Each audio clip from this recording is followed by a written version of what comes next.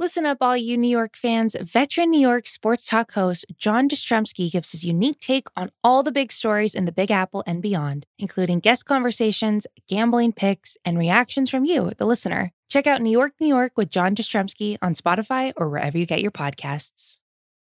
This episode is brought to you by Cars.com. When you add your car to your garage on Cars.com, you'll unlock access to real-time insights into how much your car is worth. Plus, view its historical and projected value to decide when to sell.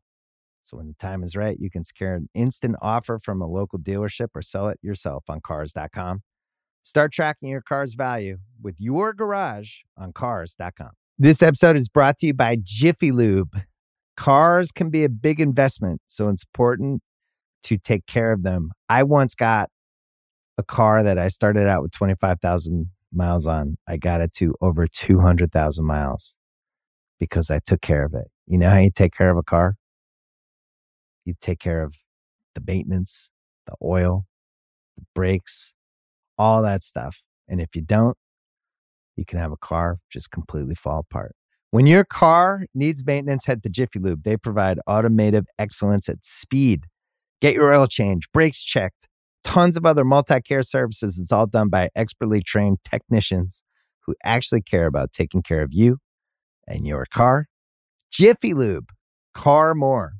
To find coupons and start an instant online estimate, visit jiffylube.com.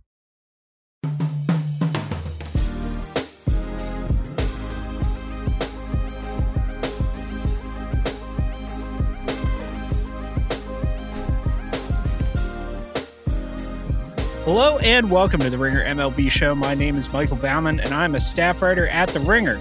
Joining me today are Ringer staff writer Zach Kram. Say hello, Zach. Hello. And Ringer senior editor Ben Lindbergh. And I didn't mess that up this time. How you doing, Ben? Nice job. No edits on that introduction. Hello. That's a mouthful. We need to... Already I'm tripping over the title. Guys, I saw something weird on TV last night. I've been trying to let the Phillies go from this playoff hunt, and they just keep pushing my face back into the slop of shit that is the race for the second NL wild card and say, eat it, you pig, you dirty pig. We're going to keep going to the end. Last night, the Phillies started. This is one of my favorite bits in baseball this year, is that the Phillies had a historically bad bullpen last season. And so now what they're doing is having bullpen games. They've let go a couple of starters. They've traded Spencer Howard. They've DFA'd Vince Velasquez. They've gotten rid of Chase Anderson. And now we're doing bullpen games. And the bullpen blew the lead early. Well, not even a lead. They got down 7-0. And then the Phillies came back to win 17-8. This is the first game in NL history in which a team has trailed by 7 and come back to win by 9 or more. We're going to, these guys are still in the pennant race, and it's going to be awful. And I'm not even sure what to do with this. It's nice to see the Phillies be on the other end of a bullpen meltdown, at least, because they've had plenty where they were the team coughing it up. And in this case, it was the Cubs coughing it up. But yeah, I mean, an inspiring comeback, obviously, adds to Bryce Harper's burgeoning MVP case. But this NL wildcard race, and I know the Phillies are still in the NL East race too. But right now, I mean, you've got the Phillies DFAing Vince Velasquez so they can do poorly pitched bullpen games. Then you've got the Padres picking up Vince Velasquez because that's how desperate they are, that they will take anyone at this point. Give me your Vince Velasquez's and your Jake Arrieta's and your Ross Detweilers. We'll take them. So that's how dire the straits are for some of these teams. These are not good teams. It's a good race. And to me, I think the race matters more than the quality of the teams. But there are some people who think, I can't get that into a race where the teams are just almost, trying to lose. It's who will stumble less, who can get out of their own way for a few weeks. Well, the shambolic nature of it has a drama all its own, I think, where if it's competitive to a certain extent, I think this actually might be more true in baseball than in other sports, where as long as the contest is close, it doesn't matter how sloppy it is. It has its own charms, but as opposed to, say, the NFL game from last night, which was just a disaster.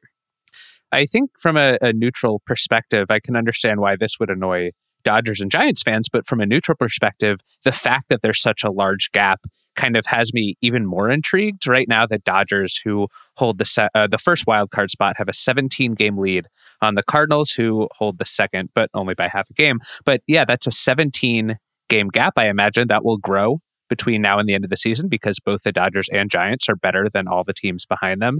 And I think if this gets to like a 20-game gap, there would be even more interest because it's just a one-game scenario. And even with Max Scherzer potentially starting that game for the Dodgers, there's still like at least a 1 in 3 chance that the Dodgers or Giants would lose that game. So I think that has me even more wanting like an 82-80 second NL wild card just to ratchet up the disparity between the two teams. Do you think we get up to a 20-game gap? Because there's something like patently absurd about a 20-game gap in a baseball season. Is either of you in favor of some sort of mechanism to penalize the bad team in the wild card matchup? I've seen various people suggest pretty far-fetched ideas, like maybe you would have the bad team start down a run or two or something like that, just to reward the team that is so much better that finds itself in this coin flip 50-50 winner takes all wild card game. I mean, it is a ridiculous scenario if the ending of this great NL West race, which has been wonderful regardless of the resolution, whichever team ends up on top, the Dodgers or the Giants, there is going to be facing a far, far inferior opponent. And while I agree that there's something to just like embracing the randomness of it and the absurdity of it, it does sort of suck. I think as someone who likes the regular season and values success over the 6 months, like generally I like the wild card game. It's been fun. But in a case like this, I could see myself swinging the other way, where it's like, hey, you should be rewarded in some fashion for being a far better team, for constructing a better roster, for being better over the long run, as opposed to just having things go your way in a single game. But I don't know exactly what the mechanism would be to appropriately punish the poor team in that matchup. I think the easiest mechanism would be to just say the Dodgers and Giants both get a spot in the divisional round, and the worst division winner, in this case probably Atlanta, would have to play the wild card game. The NBA has sort of a scenario like this where it used to be that the winners of each division automatically gained home court advantage in the first round, and it used to be even a top 3 seed, and that produced really skewed playoff brackets where if the top 2 teams were in the same division, then they would have to play in the second round of the playoffs instead of the conference finals. The NBA has since changed that by basically saying, yeah, you can hang a division banner into rafters if you want, but that doesn't matter at all for playoff seeding. I don't think MLB would want to go that route. I think divisions matter more for baseball, and also the schedules are certainly more imbalanced than they are in the NBA, with division rivals playing each other 19 times a year as opposed to just 4 as they do in the NBA. So I don't think that's a scenario we'd find anytime soon, but that's probably the most fair if you don't want to run the risk of the Dodgers or Giants winning 102 games and then getting eliminated in the first round, or even before the first round, really.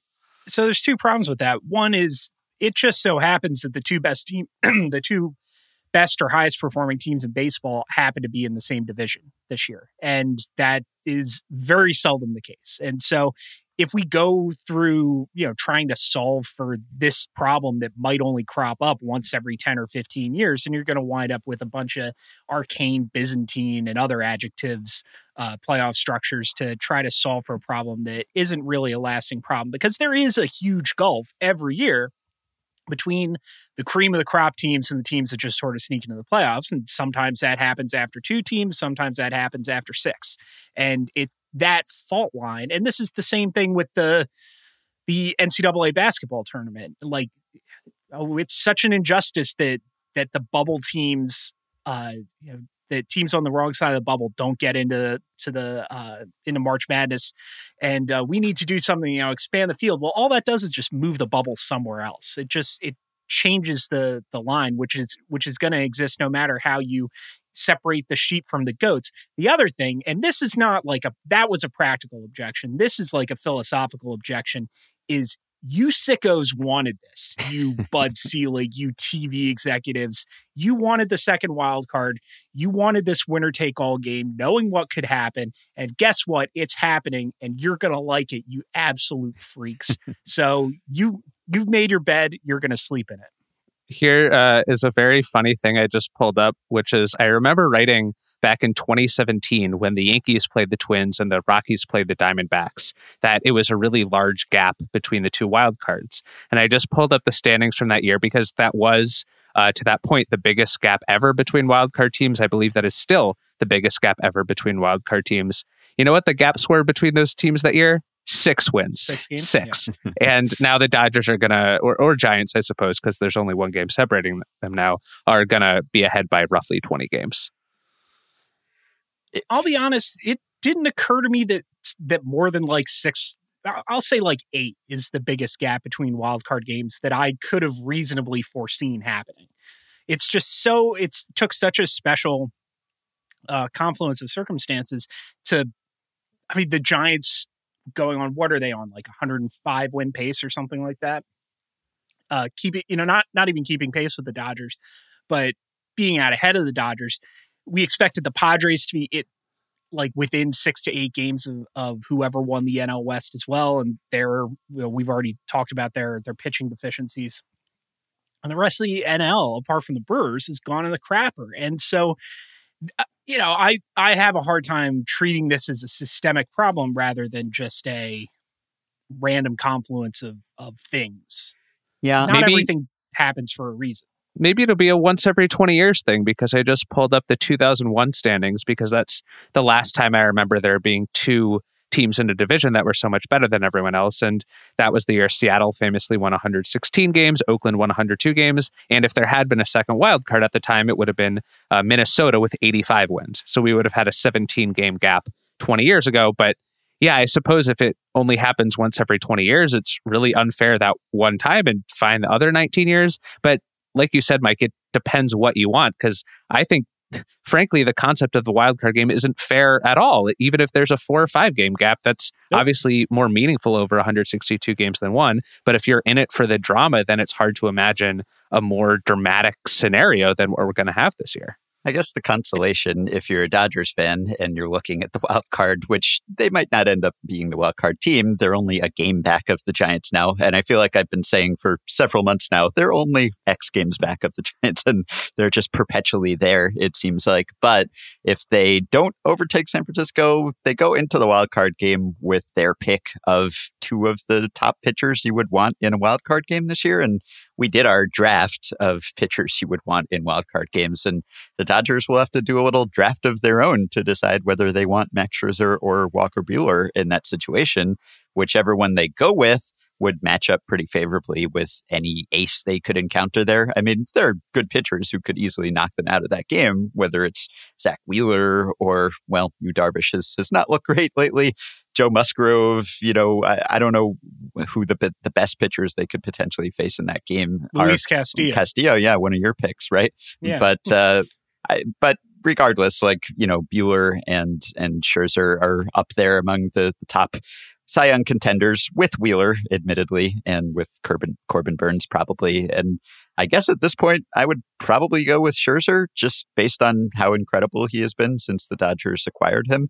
But that's kind of a tough call, because on a full season basis, there isn't that much of a difference between them. And Buehler is the incumbent. He is the guy who's been on this team, although Scherzer certainly has the standing in the game and the career accomplishments to come in and make that start. I think with anyone in the clubhouse being like, who's this interloper? Who's this new guy, this carpetbagger who's coming in and making this start for our team? But that'll be an interesting conversation. I wonder whether there's been a decision made there. Obviously, the Dodgers are hoping to avoid having to make that decision. You know who we didn't pick in the wildcard draft because the Cardinals were not even eligible at the time? Yes. Adam Wainwright, proven playoff performer. He has a 1.72 ERA over the last 2 months, including going into the 9th inning in a win against the Dodgers. I'm just saying it's not inconceivable that a Wade Miley or Adam Wainwright or something knocks out a team. We keep saying the Dodgers. Imagine being a Giants fan and having the best regular season in years, even better than all the World Series teams last decades, and leading the Dodgers for 4 months, maybe getting caught right at the end, and then seeing your playoff dreams die in one game. I think that is legitimately unfair. But again, it's a question about what baseball wants with this wild card structure. And imagine being a Giants fan who's old enough to remember 1993 when they won 103 games and didn't make the playoffs at all. So the other thing I'd say about that is this is an entertainment spectacle, the whole conceit of a wild card game, because we wanted it to be fair. I think the 3 division winners and the best of the rest to avoid, say, a 1993 NL West scenario. That seems like a pretty reasonable way to determine a playoff field. But we wanted that win, that loser leaves town, the TV spectacle, and it's been really good and really entertaining. Now tell me, so let's say that the Dodgers end up with not only Scherzer or Buehler on the mound, but Clayton Kershaw and Julio Urias and God knows how many other pitchers who could start a wild card game, just not even bringing their spikes to the ballpark because they're so far down the pecking order. And they run into Adam Wainwright turning back the clock or Zach Wheeler shoving, and Wheeler throws 8 scoreless innings and Bryce Harper hits 2 solo home runs, and that's it. Like, there's maybe one chance in 10 of that happening in a potential Dodgers-Phillies playoff game, but like, that'll be hilarious as far as bits go. Tell me you don't want that. Well, my question is, so people say this about the NCAA tournament, and you can agree with it or not, that people say upsets are really fun in the first few rounds, but come the Final Four, you want some really strong teams remaining. You don't want just 4 Cinderellas all making the Final Four. You might dispute that if you want, but in the baseball scenario, would the playoffs lose something if the Dodgers or Giants get eliminated before they're actually able to play a full series? I don't know, but I think that is a possibility to be concerned about. The scenario I mentioned in 2017, the Yankees were ahead of the Twins by 6 games and they won the wild card game. The Diamondbacks were better than the Rockies by 6 games. They won that wild card game. And I don't think anyone would have been clamoring for the Diamondbacks to get to the NLDS and get swept by the Dodgers. But we still haven't had a really good team lose to a not so good team in the wild card setup as currently constituted. It's obviously happened in divisional series before with bad teams making it to the championship series, but we haven't seen anything like this yet. Yeah, the one thing I would say is that while in general, I think that having better teams make the playoffs makes for better playoffs, in this case, we have seen a lot of the Dodgers lately. They are the defending world champions. Exactly. They're in the playoffs every single year. And so, while I'm not personally sick of seeing the Dodgers, and I don't feel the enmity that I have for past teams that just make the playoffs every single year, and at a certain point, you're just like, okay, enough already. Let's see someone new. I think there was some potential for the Dodgers to be villains of the season, which is a storyline I was kind of looking at before the season started. Just broadly, I don't think anyone's going to be super upset not to see the Dodgers make a not deep playoff run this year, other than Dodgers fans, obviously, just because they've gotten so much exposure in the playoffs and they finally broke through last year. And I don't think anyone really holds the 2020 of it all and the short season against them or thinks that detracts from that championship in a meaningful way. So at this point, they've already gotten that monkey off their back and we've seen them so much that I think we're ready for a change. And then with the Dodgers, they've been the most entertaining team, I think, this year, certainly the most surprising team. With the Giants, they've been one of the best teams this year and certainly the most surprising. And so one of the best storylines in the game, maybe the best this year. On the other hand, they did win a whole lot of World Series lately with some of the players who are still on this team. So again, it's not like you're talking about, if the Padres were in this situation, for instance, the Padres have never won a World Series. And until very recently, they had not been good and people had not seen them in the playoffs. So if the Padres were knocked out after one game after a great season, or the White Sox, let's say, who have this core that, hasn't had a whole lot of playoff exposure, or the Blue Jays, if they make it, these teams that are kind of on the rise, that are fairly recent arrivals, that have these great fun mixes of young, talented, face of baseball type players. If one of them were knocked out after an equivalently excellent season, I think in a way that would be worth lamenting more than losing the Dodgers or the Giants, whose fan bases have had a lot to be happy about over the last decade or so.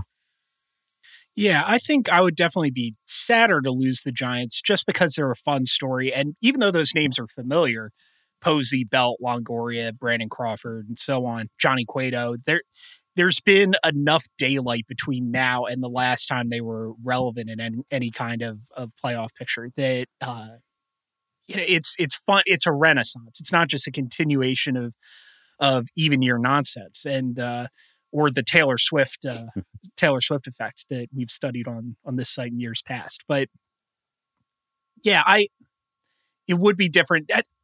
I'll say this: I don't mourn teams that lose in the wild card round all that much more than teams that don't really get a fair shake in the division series. Like I think of like the 2014 A's and that team, they lost in the wild card round and they earned losing in the wild card round. They lost that game 4 times. Yeah, I mean, not only that, but like they played like 300 baseball down the stretch. I don't know the exact numbers. Please don't at me with facts. But I mean that they should have won the division by plenty, and they ended up in the wild card game. And not only that, but playing on the road. But anyway, I do have that, or the 2008 Brewers are another team with CC Sabathia and Ben Sheets who ended up missing the playoffs. Like if you only get one crack and you get knocked out in the first round, it stings, I think, in the same way that a wild card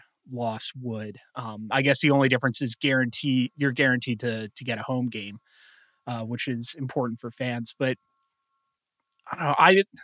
I think the Giants are close to, it would suck to lose that team. But I still might err on the side of, wouldn't it be hilarious? You just want to see the world burn. It is wild to see how close the NL West race has shrunk. I was completely offline Wednesday sundown to Thursday sundown for Yom Kippur. So when I turned my phone and computer off and everything, the Giants were up by 2.5 games, as they seemingly have been for weeks now, close enough to be mildly interesting, but it seemed like they were never going to lose enough games to let the Dodgers back into the race. Last night, I finished my fast. I take a sip of water and turn on my phone and see that the Dodgers are only 1 game back because the Padres did them a solid. So it is now a race once again, and we are increasing the odds of my number one dream from a couple pods back of a Dodgers-Giants playing game to see who gets the wild card game against Adam Wainwright or someone else of that caliber. The Fangraphs playoff odds, which have been there was no Giants lead too great for Fangraphs to think the Dodgers wouldn't overhaul it. They finally switched back briefly this week to the Giants being the divisional favorites. I'm looking at this because this is going to impact our World Series champion auction draft because I went with the Giants and the points, and I was feeling good about that until Zach, took his spiritual recess. So maybe now that you're back online, the order will be restored and the Giants will pull out a little bit more of a cushion. Yeah, that's the important thing in all this, really, is the outcome of our drafts. I think that's what... I don't even remember 3 of the teams I picked in that draft. You don't have to. Yeah, because you actually ended up with the Phillies because I didn't want Did I? Wow. Yeah. Go Phillies then. I didn't even know. I just know Ben has every team in the AL East. That's right. And the Brewers. Yes. That still stings. I wanted the Brewers, but I just had to have the White Sox. And yeah. So what I think bears mentioning is that this week we did have our first playoff berth clinch. So the Giants and the Dodgers are both in, which I don't know. It seems like they should have clinched a while ago.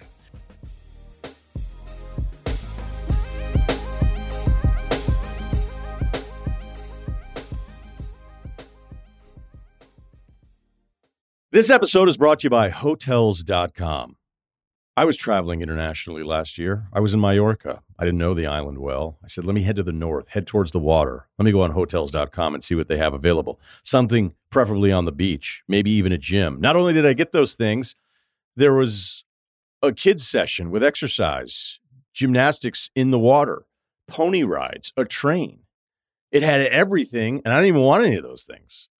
But at least I knew they were there, just in case I changed my mind. And now finding the perfect hotel has never been easier thanks to the Hotels.com app. Whether you're looking for a family-friendly, right, all-inclusive or a relaxing spa weekend, you can find exactly what you need and compare hotel prices, ratings, and amenities side by side. So start planning your next getaway and find your perfect somewhere in the Hotels.com app. This episode is brought to you by Jiffy Lube. Cars can be a big investment, so it's important to take care of them. I once got a car that I started out with 25,000 miles on. I got it to over 200,000 miles because I took care of it. You know how you take care of a car? You take care of the maintenance, the oil, the brakes, all that stuff. And if you don't, you can have a car just completely fall apart. When your car needs maintenance, head to Jiffy Lube. They provide automotive excellence at speed. Get your oil change, brakes checked, tons of other multi-care services. It's all done by expertly trained technicians who actually care about taking care of you and your car. Jiffy Lube, car more. To find coupons and start an instant online estimate, visit jiffylube.com. This episode is brought to you by State Farm. You might say all kinds of stuff when things go wrong, but these are the words you really need to remember. Like a good neighbor, State Farm is there. They've got options to fit your unique insurance needs, meaning you can talk to your agent to choose the coverage you need, have coverage options to protect the things you value most, file a claim right on the State Farm mobile app, and even reach a real person when you need to talk to someone. Like a good neighbor, State Farm is there.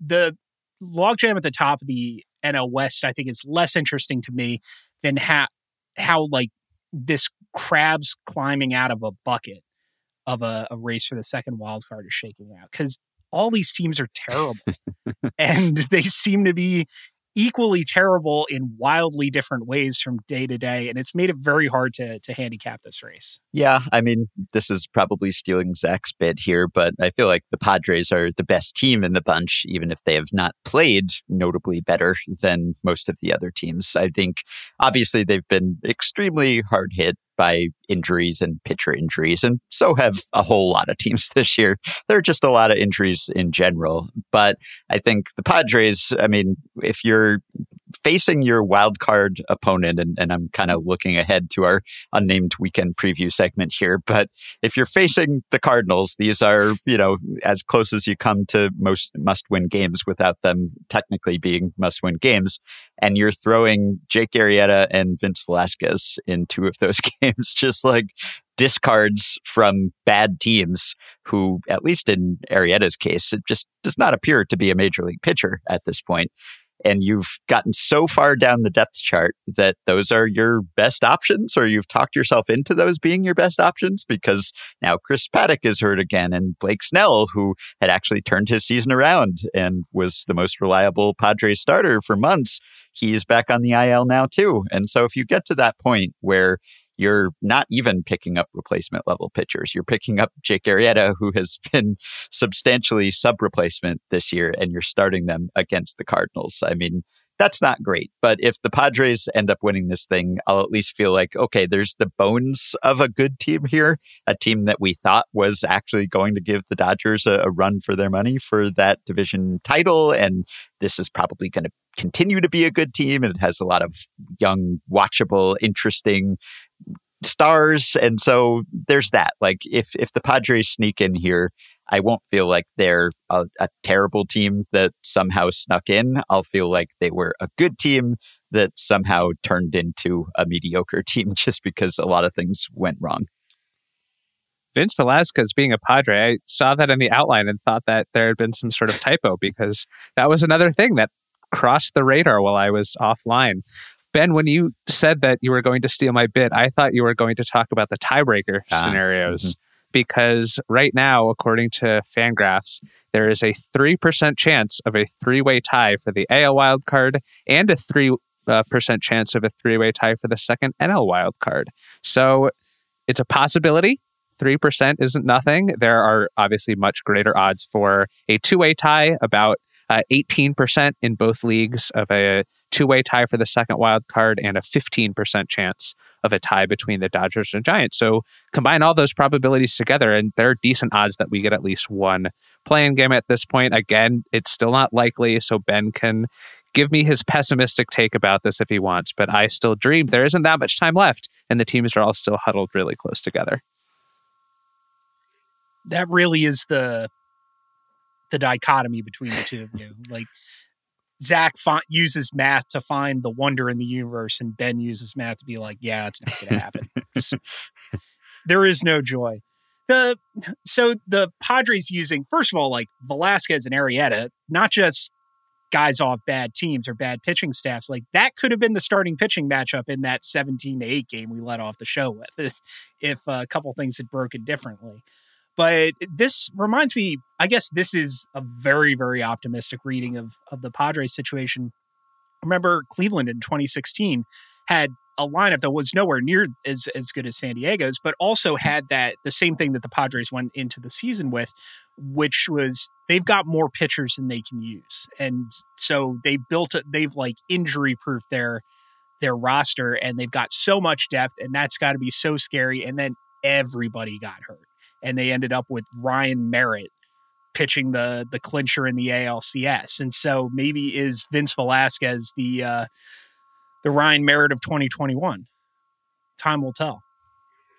And wasn't Ryan Merritt's thing never walking anyone? I don't think Vince Velasquez quite fits very, that bill. Very different pitchers. This is a very clumsily built, very rickety metaphor that we're working with here. That is an optimistic overview. When I saw the Padres rotation options now, especially with Snell out, it reminded me of the 2011 Red Sox, who famously collapsed. And they, I think, were so hard out for pitchers that they were, if I'm remembering correctly, trying to trade for Bruce Chen for one start when they couldn't use him on the playoff roster. Yeah, exactly. And they didn't end up doing that, but that's how dire the situation was. And that's what signing Velasquez at this point reminds me of. So maybe it'll turn out as well as Ryan Merritt, but the 2011 Red Sox are not a particularly optimistic comp. And the Cardinals, like, we would be probably talking about them more. I mean, I know I've seen people compare, like, hey, the Blue Jays made up this deficit and now they're in playoff position as we speak, and everyone's buzzing about the Blue Jays. The Cardinals have done the same thing, essentially, and no one's really talking about the Cardinals. And I think there are good reasons to talk about the Blue Jays more than the Cardinals. The Blue Jays are a better team. They've been a better team all year long, just looking at run differential and expected record and all of that. And they're just a more... Cardinals are still underwater. And they're a more exciting team, frankly. And they have, pursued a playoff spot with more vigor than the Cardinals just coming into the season. So the fact that the Cardinals are here is, I suppose, more of a testament to other teams kind of collapsing or semi-collapsing than it is the Cardinals being just a world beater or anything. It's like, the Padres haven't been able to get out of their own way for a while.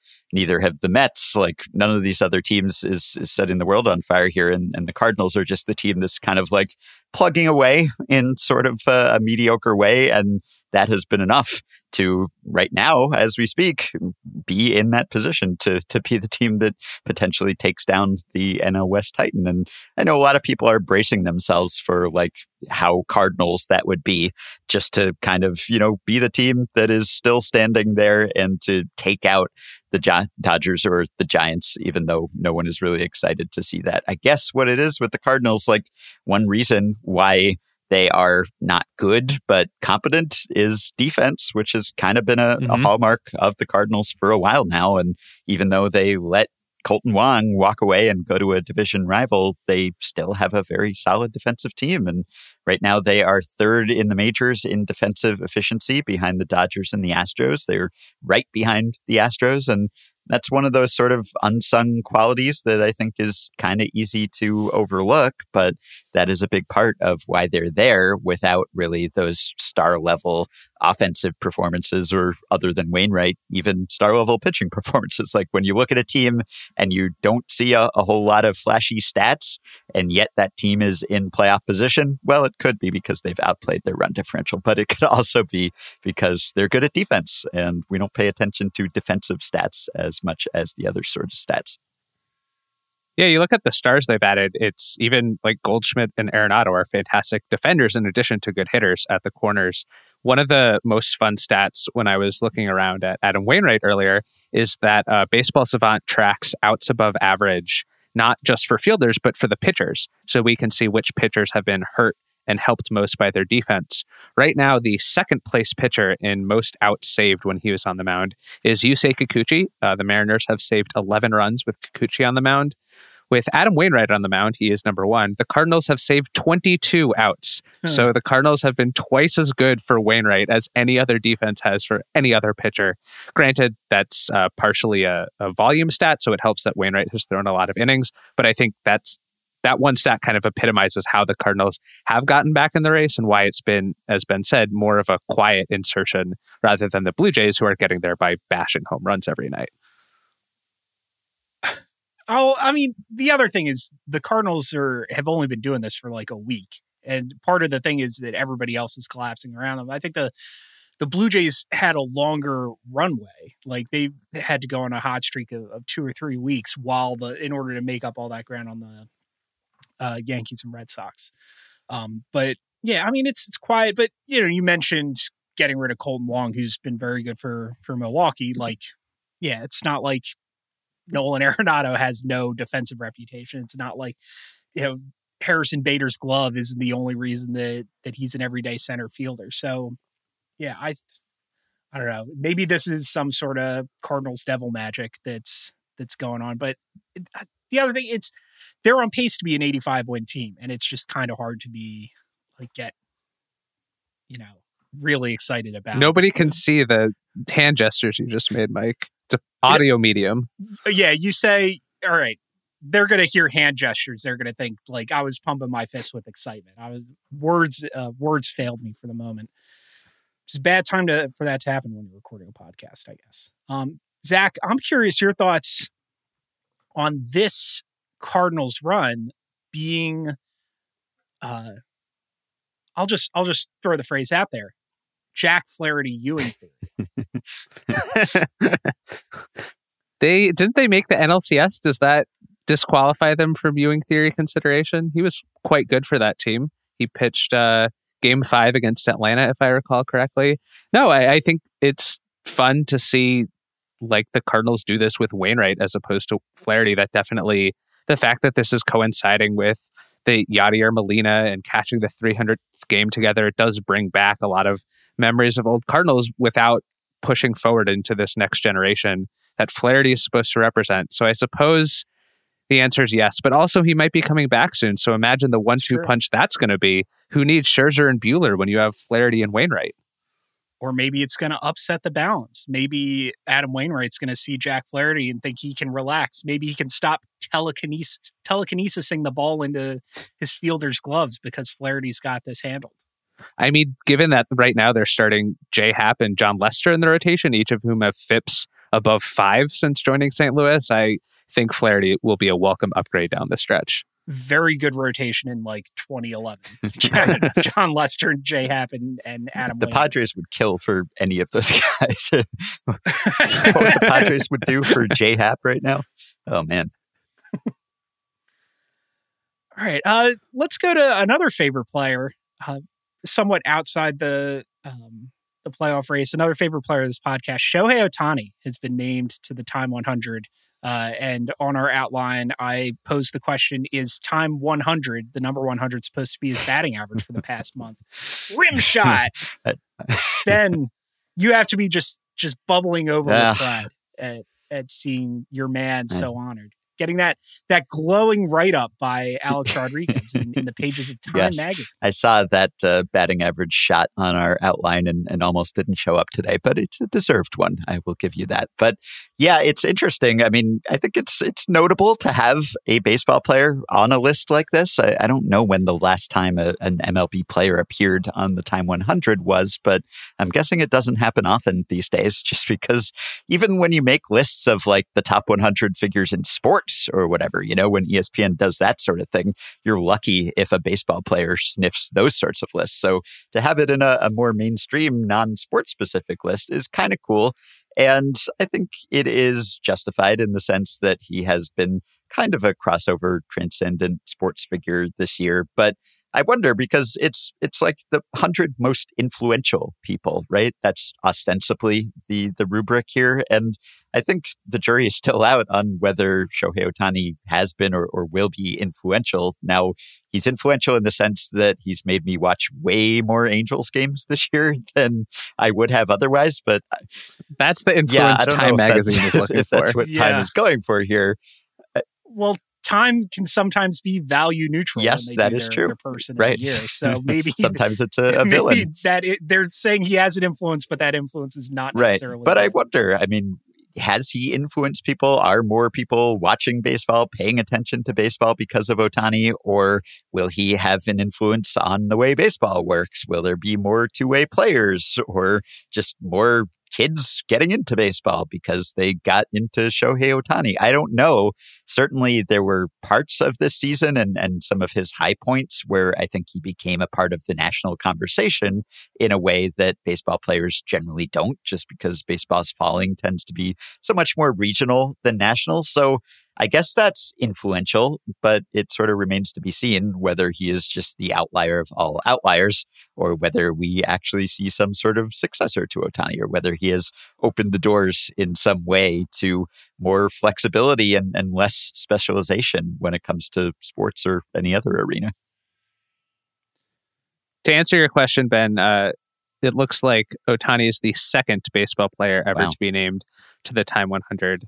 First was Chen-Ming Wang back in 2007 before injuries cost him his career. I did not see that coming. Yeah, you could have given me 1,000 guesses. I didn't even ask. 1,000 guesses before I remembered that Chen-Ming Wang existed. He did because of his popularity in Taiwan and the cultural impact. Chen-Ming Wang was one of my absolute favorite pitchers to watch back then. Of course, I was biased as a Yankees fan, but he was also fantastic until he got hurt. Wasn't he one of the guys who got hurt running the bases? I guess I should support your anti-DH take now, Ben. But yeah, he was great, obviously great in a very different way than Shohei Ohtani. And hopefully Ohtani's major league transcendence lasts a lot longer. But to be number 2 and the first guy was 15 years earlier does say something, I guess. Yeah, and I think that speaks to a point I was going to make, which is that when an athlete ends up on a list like this, it tends to be for something other than like pure sporting reasons. That it's not just that this person's really good at their sport. It's that there's some social or political impact or economic impact, where it's not even like somebody like Marcus Rashford was on this list last year, I believe, because of all the work he had been doing to alleviate child poverty or child hunger in the UK. And in addition to being an outstanding soccer player. And Ohtani's not, this is not a knock against him. He's not obligated to do anything other than show up and be great at baseball, but he's not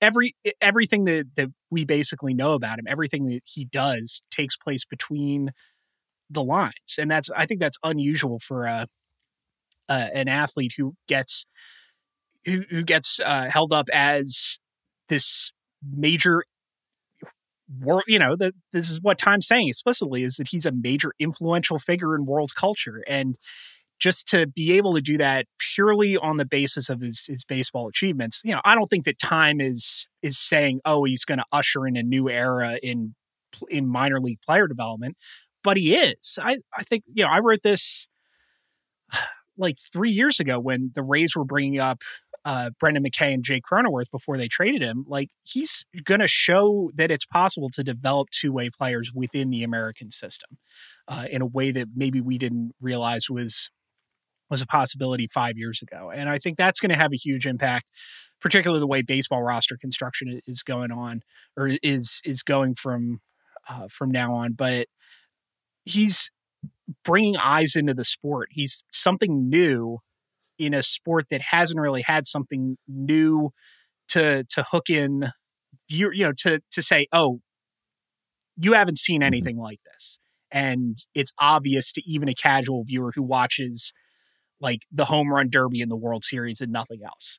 And that doesn't come along every day, particularly in a sport with that's slow to adapt, I guess, or is kind of, it's hard to be creative or play it beautifully in baseball in a very self-evident way, the way it is in, sport like basketball or soccer. So I think that just speaks to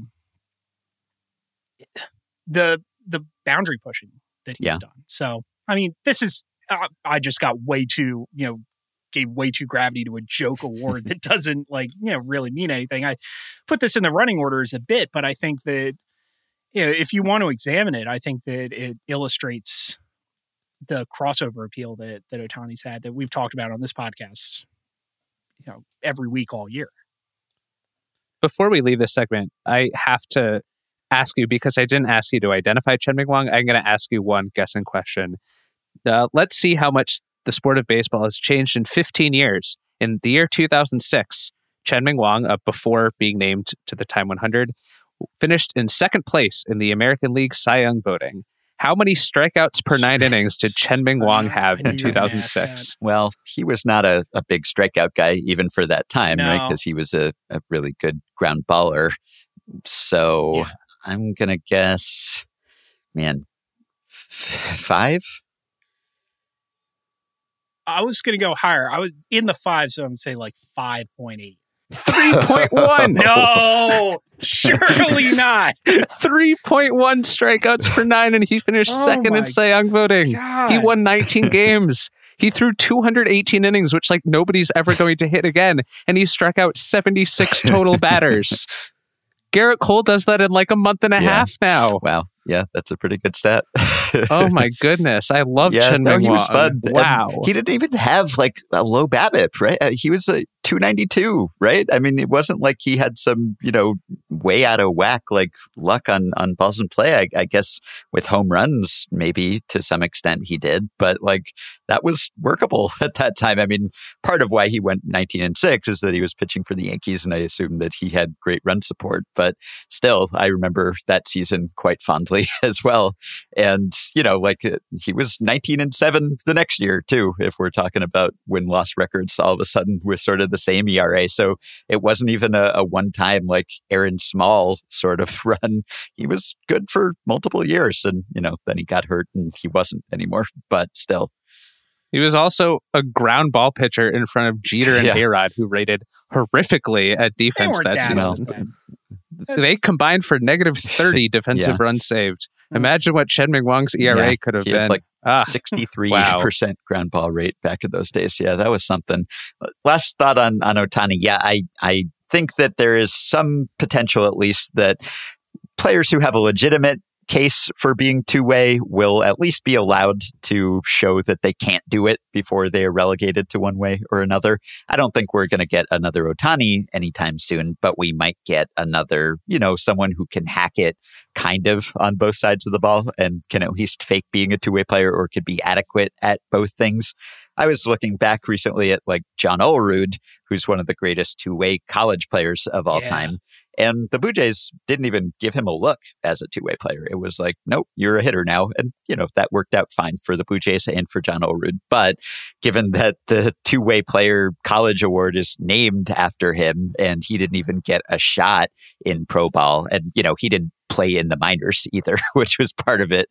But still, and he had the aneurysm and everything. There were some mitigating circumstances there. But I think if John Olerud comes along today, they at least give him a longer rope there and have him prove that he can or can't do it before they say no. And, there aren't a lot of Oleruds or Ohtanis out there, but I think that could be the benefit of this. I will say, when I was working on a story earlier this year about Ohtani and how he became a two-way player in Japan, there has not been another two-way player in Japan since he left several years ago, or even since he debuted there back in 2013 in the majors. So it's not as if there have been a whole host of Ohtani copycats who've come along. I mean, that's what you get out of the A-Rod write-up, is that, I mean, some of this, we know it's special, that I just keep thinking about the way that that Bill James described Babe Ruth is, yes, Babe Ruth was special. Yes, Babe Ruth had more power than everybody else, but he showed that it was possible to play the game differently. And how many times has that been written about somebody like Steph Curry in the NBA, that yes, this person is exceptional, but by proving that it can be done, it pushes other people to experiment. And I think that's what we're going to see with Ohtani. And I think there might be something to two great two-way prospects with ambiguity about whether they're going to be hitters or pitchers, or they come out all the time, even as high as like very high-level college ball. And it's, I think those that want to, because not all of them want to play both ways, and some of them have strong opinions about whether they want to hit or pitch, and that affects their prospect status. But yeah, how can you look at what Ohtani's doing and not want to try if you have anything approaching the physical gifts to make a real effort? I mean, I just think that he is an imagination pushing kind of athlete, and that's what makes him one of the most 100 most influential people in the world, even though he's not particularly interesting or noteworthy off the field. And, regardless of how his great season ends, and it looks like there's a chance he may be shut down as a pitcher now. And as you noted, he has not hit well at all lately. But I think, even if he doesn't end up with the 10-win season or something that we thought he was going to get at one point, or even if, and the AL MVP debate has heated up.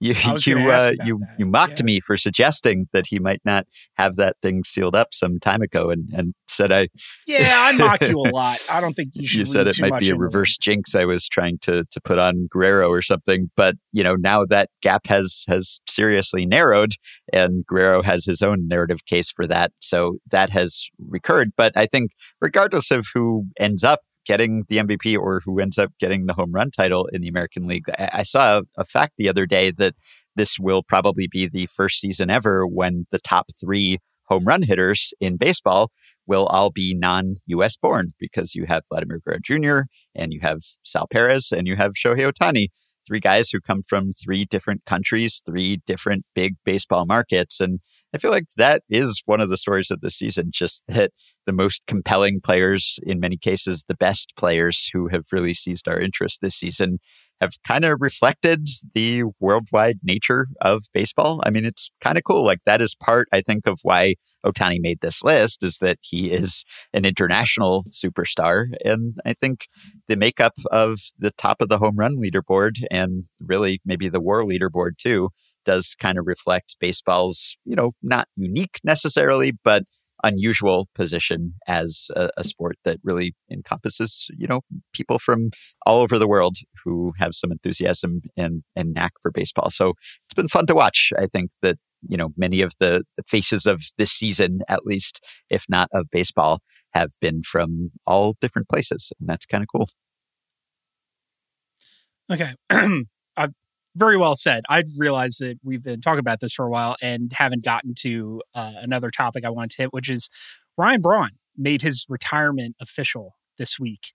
Ben, I was going to say that you had addressed this on Effectively Wild, and I didn't want to have you repeat any of the points that you made, but Jay Jaffe, friend of the show, seemed to have done all the talking there. So how do you look at, and I think agree broadly with a lot of the stuff that Jay said, but when you're looking back at Ryan Braun, what are you going to remember from his career? How are you going to deal with the totality of his legacy? There have been players who I think their legacies have been a lot less stained by whatever PD issues came up than Ryan Braun, who, probably deserved that a lot less than Ryan Braun. I mean, not only did he test positive and take things, and a lot of people will just sort of write you off or, just remember you as a cheater basically because of that. He did it in a way that really brought, I think, more than the usual dishonor upon himself, just because of the whole way that he, maintained his innocence and cast aspersions on the process and the people who were transporting his sample, and, even invoked the specter of anti-Semitism and all of these other things that went into that story. And, ultimately you find out that was all just BS pretty much. So I think that sort of thing, he got booed in the latter portion of his career, really wherever he went, other than Milwaukee, where he understandably remained pretty popular. And that's something we've seen with a lot of players who have some PED taint on their record. And with a lot of them, I forget sometimes, like the fact that Nelson Cruz was suspended at some point, there have been times when that has just completely dropped from my memory. And, it'll be part of his career biography, but maybe not the top line. Whereas with Braun, it seems like that's kind of become the top line and, legitimately so. But obviously he was a great player for a really long time. And, he declined early enough and didn't really play to an advanced age at a high level to the point where he wouldn't be a Hall of Fame contender anyway, even if he didn't have those marks on his record. But, in his prime, he was pretty awesome, and he helped bring that Brewers team back to prominence and contention. So it's a case where I'm sort of sorry that he spoiled that by his off-the-field actions and comments. I'll also remember Braun from an on-field perspective. Obviously, his bat is the first thing that stands out. He was 34% better than league average over his career. He had a positive OPS plus every single season of his career, which I imagine not many guys who played 14 years can say. Oh, we can look it up.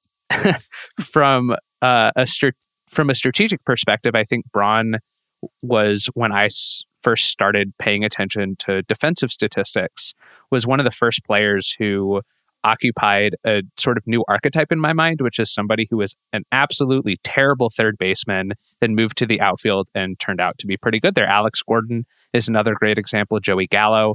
But when Ryan Braun first came up, he was a negative 32 run third baseman in just 945 innings, which is unfathomably terrible. But he was positive in his career in the outfield. And I think he was a player that we see more and more emulations of now in terms of that defensive trajectory.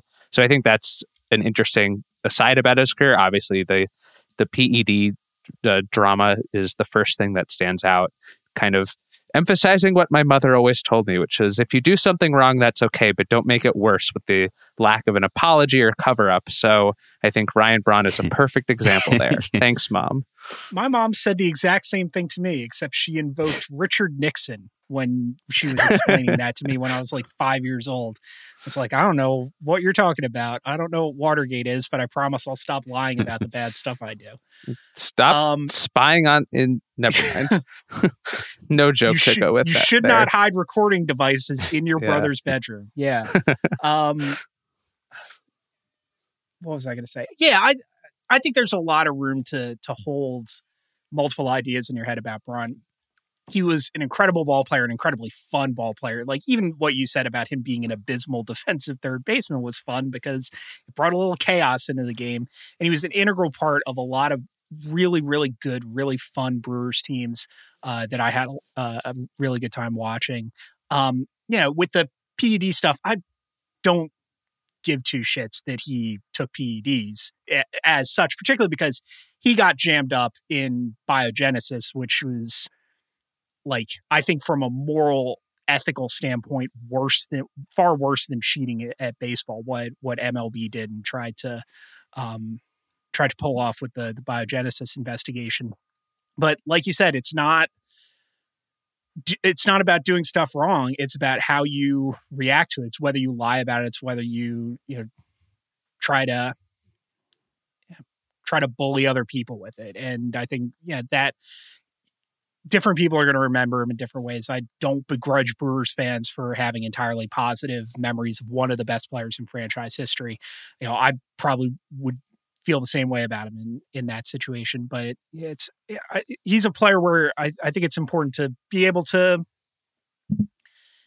hold two thoughts in your head at the same time, which it seems like it's something that we don't seem to be willing to do anymore. But a really incredible ball player, well-earned retirement, 14 productive years in the big leagues for the same team. You don't see that very often. So happy some of the trails stuff we've been saying kind of reminds me of another guy who played a very bad third base for a while for the Brewers, who's Gary Sheffield, right? And Sheffield, better player than Braun, played a lot longer than Braun, and I think he is a deserving Hall of Famer and should be one, but he is someone who isn't, in part because he has some performance-enhancing stuff attached to him, and also because of that bad defense earlier in his career, right? Like that really kind of tanked his WAR. But I think offensively, they're kind of comparable. I mean, Sheffield, again, better. He's a 141 career WRC plus to Braun's 135, and Sheffield played a lot longer and a lot older than Braun. But, in terms of the offense, at least, I mean, there are a whole lot of actual Hall of Famers who were far, far, far worse hitters than either Gary Sheffield or Ryan Braun. So sometimes it's the other stuff that comes back to bite you. And with Sheffield, he didn't handle the performance-enhancing stuff quite as poorly as Braun did, I guess. But a lot of people have still held that against him. Two players with very, very distinct ways of holding the bat as well. All right, let's wrap the show up as we do every week with the Unnamed Weekend Preview segment. Lots of competition between teams vying for playoff spots, but not necessarily teams vying for the same playoff spot.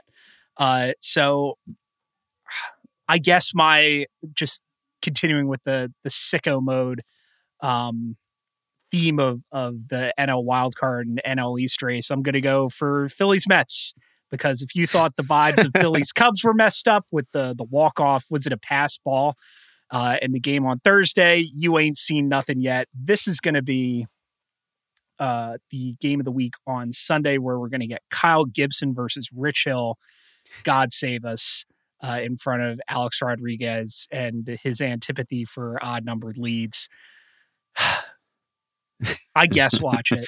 Yeah, and I'm kind of inclined to take a series that I can't in good conscience recommend that anyone watch, really, which is Padres Cardinals, which has huge playoff implications. And yet 2 of the Padres games will be started by basically unplayable pitchers at this point. Velasquez going on Friday and Arrieta going on Sunday. And then Yu Darvish is in the middle of that sandwich, and he has not pitched a whole lot better of late. So he'll be going up against Adam Wainwright, which, in theory should be a nice pitcher's duel. I don't know if Darvish will hold up his end of the bargain, but other than that, it's not exactly what you would expect to see from 2 teams that are matching up in the thick of a playoff race in September. So you've got Miles Mikolas against Velasquez on Friday, and then on Sunday, I think you've got Arrieta going up against Jay Happ. So yeah, it's not exactly marquee pitching matchups on Friday and Sunday, but these games matter. Someone has to win them, even if it's more about just being better at not losing them. I think I figured it out, the Padres thing. Do you guys remember in 2016 when Vince Velasquez struck out 16 batters in a game, and everybody thought that game was against the Padres? And maybe they just haven't scouted him since then, and they think he's still that guy and couldn't believe their luck when he ended up on the waiver wire. Oh boy. So Zach, we've got a car crash and a slightly different car crash. What are you choosing to direct our listeners to this weekend? It's a really weird weekend. The American League has every single contender facing a non-contender. There is not a single exciting matchup in the American League unless you want to watch if the Orioles take a game off the Red Sox, or if the Twins can take a game off Toronto. That would obviously matter a lot. I think beyond the 2 series you both have mentioned, there are 2 others worth keeping an eye on. Atlanta visits San Francisco as both teams try to maintain their division leads. I am watching Dodgers against Reds, which is a potential NL wildcard preview. Specifically, I'm watching on Saturday as Max Scherzer faces Sonny Gray, and then later that night we have Corbin Burns facing the Cubs. I think they are now a couple weeks away from finishing up a fantastic Cy Young race. I have a piece about it up on the site, I discovered that right now Corbin Burnes leads all NL starters in strikeout rate, walk rate, and home run rate. And no pitcher has ever done all three of those in the same season before. The only pitchers who have managed all three of those in an entire career both pitched before integration. That's Walter Johnson and Mort Cooper. You can go read the article for a lot more about this potential feat, but Scherzer is charging hard. He's only a couple fractions of a decimal away from Burnes in both strikeout rate and walk rate. He also leads in ERA. He leads in WHIP. So this is a really fun Cy Young race. The fact that they're pitching essentially back-to-back on Saturday means you can just sit down for 6 hours and watch some baseball and some awesome starting pitching matchups. Yeah, you can watch Corbin Burnes against the Cubs if you want to see somebody die. Well, okay. you can watch Burnes pitch, and then when the Brewers are at bat, you can go flip over to Mike's game because the Phillies and Mets play at the same time. Yeah. Well, that concludes the unnamed weekend preview segment. I guess watch these games if you got nothing better to do. That'll do it for this week's episode of the Ringer MLB Show. Thanks as always to Zach and Ben for joining me. Thanks to Stefan Anderson for producing today's episode. Thanks to Chen-Ming Wang, Vince Velasquez, and Ryan Braun for giving us stuff to talk about. And thank you for listening. Enjoy the week's action, and we'll see you next time.